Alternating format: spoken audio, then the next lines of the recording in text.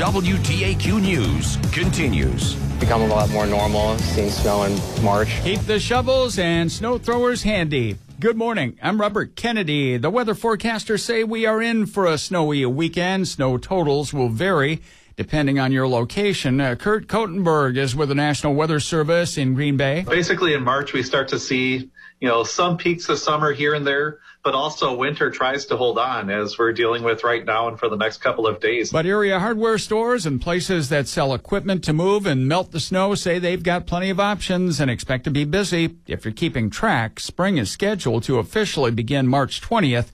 Mother Nature may not agree. As a civil lawsuit continues over audio recording devices at Green Bay City Hall, an investigation is starting to see if criminal charges should be filed against anyone from the city. Investigation was referred to an outside agency, that would be the West Allis PD. Alder Chris Weary wants to see where this goes. I think the citizens of Green Bay, too, especially would like to know, did their mayor do something that is against the law or not?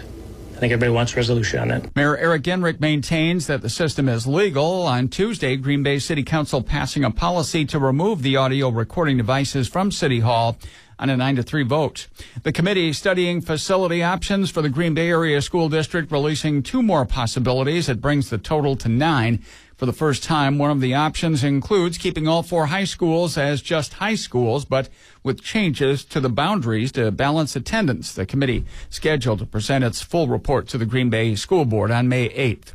An integral member of the Fond du Lac Police Department will soon be retiring, finishing a career of 30 years in service to the city. Assistant Chief Steve Klein will step down March 31st. He has served in that role since 2013. Klein's career with the department began in 1993 as a police officer. With the state girls basketball tournament underway in Green Bay, the WIAA reminding fans they're still struggling with a shortage of game officials, due in part to bad fan behavior. There's a new PSA campaign focusing on that. Oh, come on! Oh, what a bad call! You have no business being out there. I'm a person too.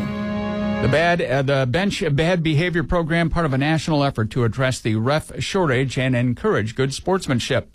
Milwaukee Bucks lead by 17 at halftime, then hang on the rest of the way before coming out with a 118-113 win over the Brooklyn Nets last night at Fiserv Forum.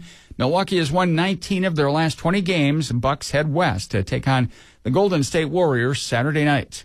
Your next on-air news, that's coming up at 5:30. Find the latest news updates any time of the day at WTAQ.com. I'm Robert Kennedy, WTAQ News Time, 5:08. Drive with care this morning. Roads are slippery. For today, cloudy and windy with snow showers, high near 32.